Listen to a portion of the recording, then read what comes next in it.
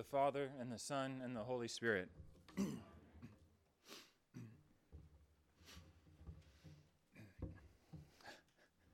Mishy's already laughing. That's not fair.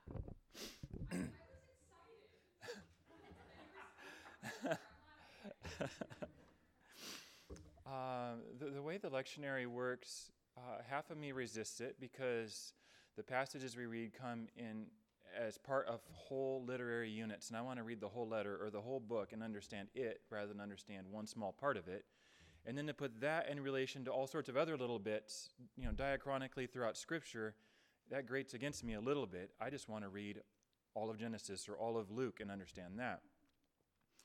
On the other hand, over the last probably 5 or 6 years, I've been learning how much Scripture is busy interpreting itself. So as Paul is writing to the Ephesians, he's thinking about the gospel story, how it reinterprets what the prophets were saying and how they were interpreting the law and the history of Israel and how it all goes back to Genesis so that the Scripture is interpreting Scripture.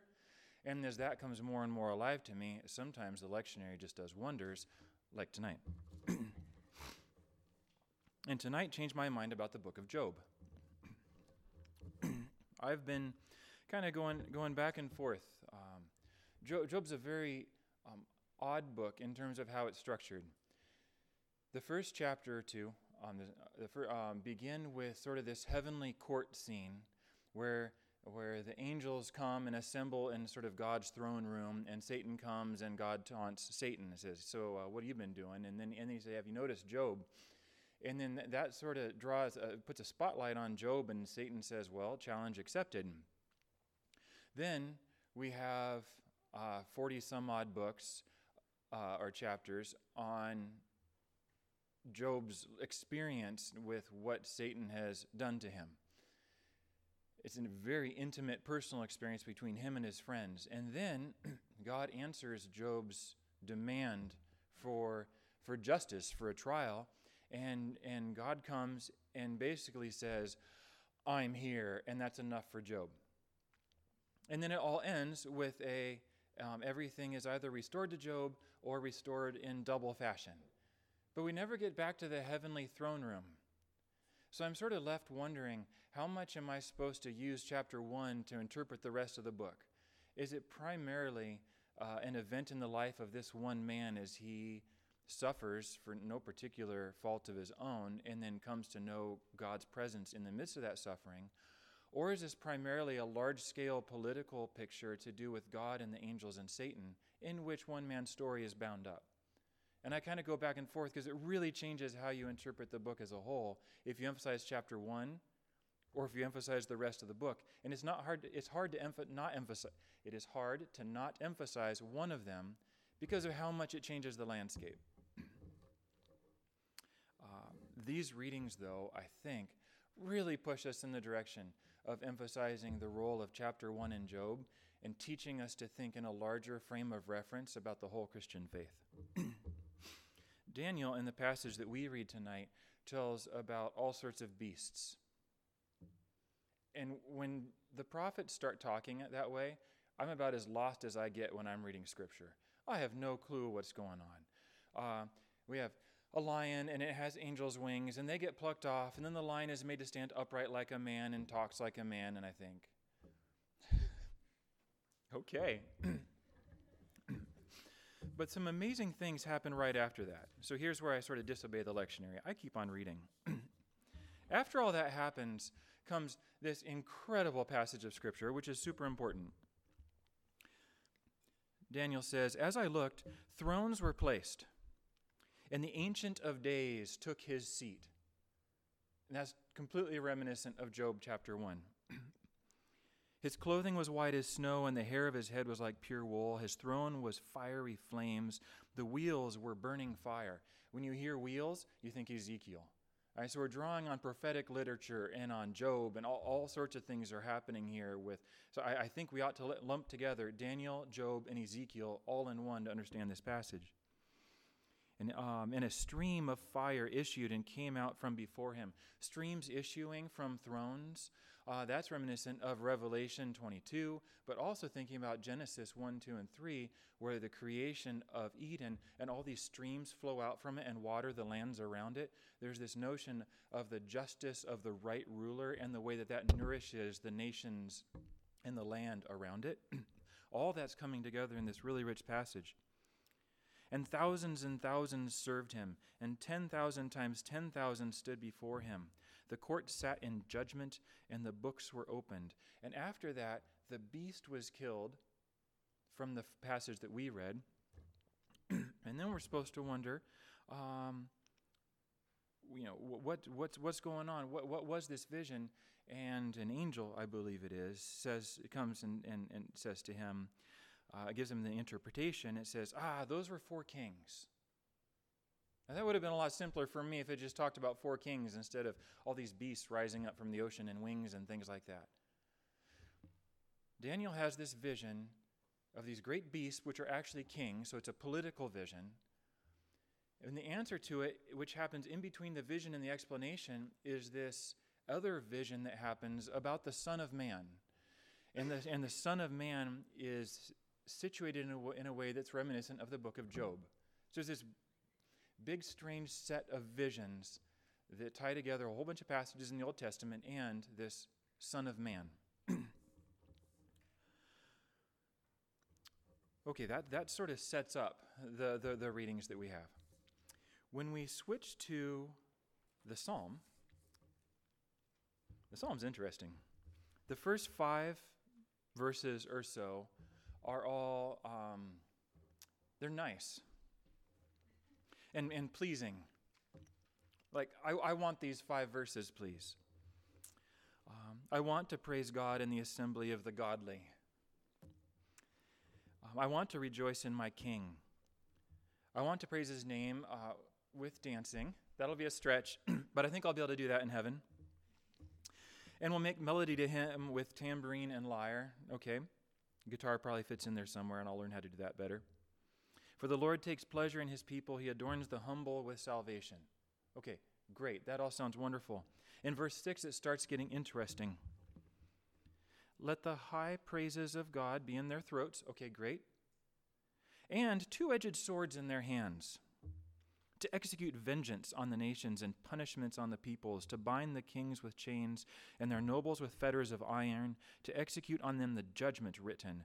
This is honor for all his godly ones. Praise the Lord. That's reminiscent, one of my favorite lines from Lord of the Rings, as the riders of Rohan, and they sang as they slew, for the joy of battle was upon them. It's a really different mood in that second half of the psalm. Everything to do with judgment and casting down the kings and the nations and iron and fetters and judgment. So what seemed sort of nice, we praise God, all of a sudden again became very political. This is an act of judging the nations, and we're involved, which fits with the earlier vision from Daniel with all these different beasts, and then they're slain. They're all about kings that are going to be overthrown and judged, and they will have no more place in the world around us. So Psalm 149 is also going with this very political vision. Let's look at Ephesians. Ephesians at first seems to just be talking about an inheritance, a hope that we have in Christ. And those words repeat over and over and over again in the second half of Ephesians 1. There's this hope we have because there's an inheritance we have. And yay, I'm all about inheritances. They sound wonderful, but I'd like to have mine later than sooner, please, because I love my parents. But my grandfather passed away a few years ago. Should his house sell, we could receive a small inheritance, from what I hear. I have no idea what that would mean. Maybe it just means we get to bring ribs to potluck. I don't know. But an inheritance sounds like a great thing. So what happened to this political theme that our readings are working with? The last half, or the last portion of the chapter, is where it gets interesting. We're talking about the immeasurable greatness of his power toward us who believe, according to the working of his great might that he worked in Christ when he raised him from the dead and seated him at his right hand in the heavenly places. So we're talking about the great might and power of God raising Christ so that he can ascend and be seated at the right hand of God in the heavenly places. Now's where we pick up our theme. Far above all rule and authority and power and dominion, and above every name that is named, not only in this age, but also in the one to come. And he put all things under his feet, and gave him as head over all things to the church, which is his body, the fullness of him who fills all in all. So every power, principality, every mode of rule or dominion, all of it is under the feet of Christ, who has ascended and is sitting at the right hand of God the Father. And I think the basic line of thought here is, if you can't die, every form of power and authority has nothing on you.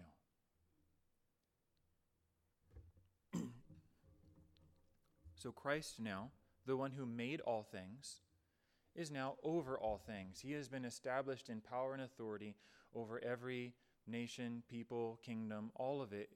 He's sitting on his throne, and they're all under his feet.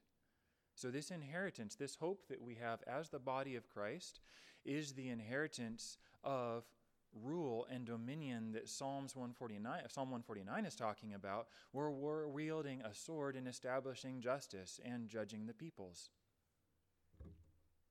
It's a stranger inheritance than I often think about it being. It's an inheritance to rule and judge. Lest you have an overly negative view of judgment, though, I think it might help if you think about it not simply in terms of punishing those who deserve punishment, but a broader construal of justice, going back to the book of Judges. To be a judge is to help the people walk in the ways of justice and righteousness. That includes negative things, punishments, but is way bigger than that in Scripture. So all of these passages have this big vision to do with powers and principalities and nations and kings and rulers and judgment and sword and iron fetters and all these things. And our inheritance fits right into this, because we have been united with the Son of Man, who is seated at the right hand of God, and our inheritance is to be a part of his body the way that he accomplishes these things in the age to come, and that the present age now gets to have hints and whispers and witnesses of, as we begin to walk in the way of faith, anticipating the inheritance we will receive. Now, how do the Beatitudes fit into this? At first, the Beatitudes sound or seem myopic in a very tiny picture. It feels like the beginning of The Lord of the Rings to refer to it twice. Wow. I didn't plan that. It just happens. It sounds like we've gone from this big picture of Middle Earth and how to establish justice in it to this. Now we're talking about long bottom leaf and Hobbit culinary customs. They're little tiny things about one person, or about a poor person, a hungry person, someone who's sad. It's a really small picture. Now, it's a potent small picture. I'm not trying to dismiss it in any way, but it's very narrow in its scope, it seems. Blessed are you who are poor, college students, for yours is the kingdom of God. But if you get a well-paying job in the long run, you're not blessed anymore, of course. Better to stay in college. Blessed are you who are hungry now, for you shall be satisfied. Blessed are you who weep now, for you shall laugh. Blessed are you when people hate you, and when they exclude you and revile you and spurn your name as evil. And then he turns around and says, woe to you who are rich, for you have received your consolation. There's a haunting thought. Woe to you who are full now. Woe to us after potluck, for you shall be hungry. And woe to you who laugh now, for you shall mourn and weep. So there's this very small picture nestled among all these great pictures. And great isn't necessarily good, and small isn't necessarily bad. One just has this huge scope of vision to do with history and the nations and justice. And the other one is very narrow, looking at blessings and curses for sad, hungry people and happy, full people.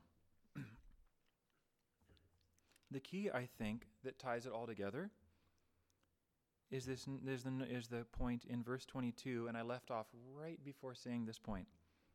Blessed are you when people hate you, when they exclude you and revile you and spurn your name as evil on account of the Son of Man. Now, the Son of Man is an immensely powerful notion that we see going back to Daniel 7. Who is the Son of Man? The Son of Man is the one who came as a second Job. And God said, look at him. And Satan said, challenge accepted. And what did that Son of Man do? He walked in the way of Job, in the way of suffering, taking our sorrows and sufferings upon himself, Isaiah 53 being fulfilled in this second Job. And he didn't, but this time God didn't say, don't touch his body or don't touch his life. This time, no holds barred. So this time, Job, the second Job, Christ is also the second Adam. Christ is the second a lot of things. But this time, the second Job suffered and died for us, not with his friends, but abandoned by his friends. But the second Job comes back to life, receiving a twofold blessing. And the blessing is one that includes this large-scale political picture of now every power and authority is under my feet, because the one who made things is now in authority over all things. So blessed are we when people hate us and exclude us and revile us and spurn our name as evil on account of that Son of Man in whom we are a member and whose inheritance we share. That's when we're blessed for those things. Not any other time. So this is not talking about, hey, if you have a lot of money to tithe on, be careful, God's curse might be upon you. Or if the barbers bought and Mary Beth brought a particularly amazing feast of smoked meats, and we're all full afterward and just rejoicing in how good that meal was, we're not closer to being cursed for that. I think Jesus' sermon here on the Mount is falling right in line with all these different passages in Scripture, some of which we've read tonight, that are saying, hey, this is the work of the Son of Man in whom we have a share. And our calling is not to think myopically about what I deserve or what I get or fight for these different things, because there's a way bigger picture that which we're using to think about all of reality. There's this bigger picture that informs Christian ethics. And the bigger picture is a massively political one. And I'm not big on politics, but I just couldn't help it because of all these chapters that we just read. Now, that was about as far as I'd gotten in my thinking. I was just excited about that until I had a little bit of time to sit here this evening before the service started. And I thought, I don't know what the implications of all this would be. I just think that the passages are teaching this. They're teaching us to think oddly politically. And then about 8 illustrations came to mind, or implications came to mind. I'm going to walk you through some of them really briefly. Suffering. These passages are inviting us to think about suffering differently.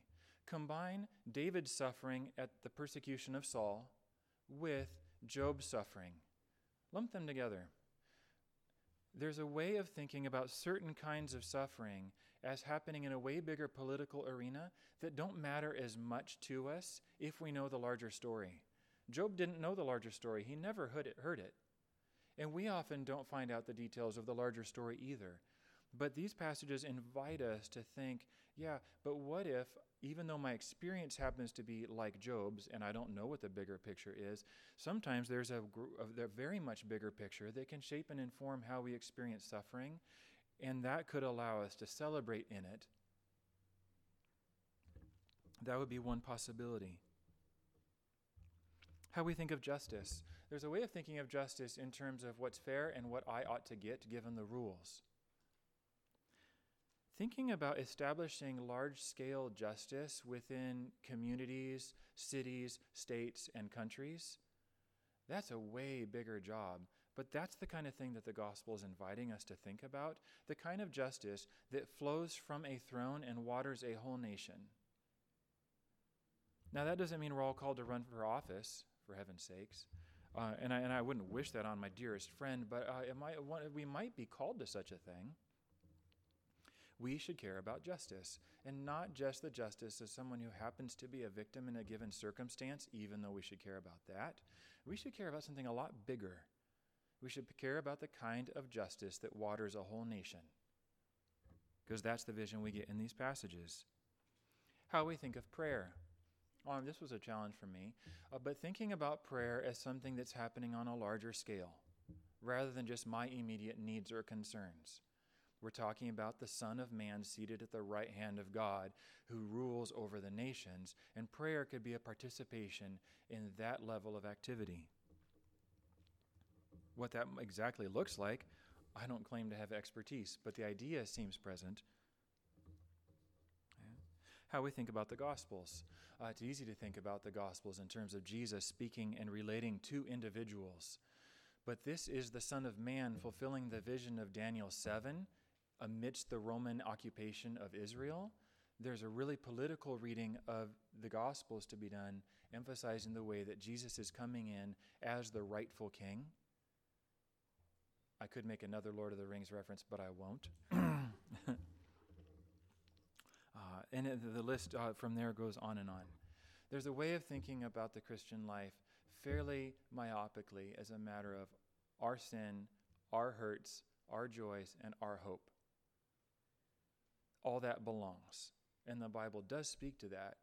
But there's something bigger going on in these passages to do with the Son of Man establishing power and authority over the peoples and the nations. And our inheritance is to participate in him and in that work.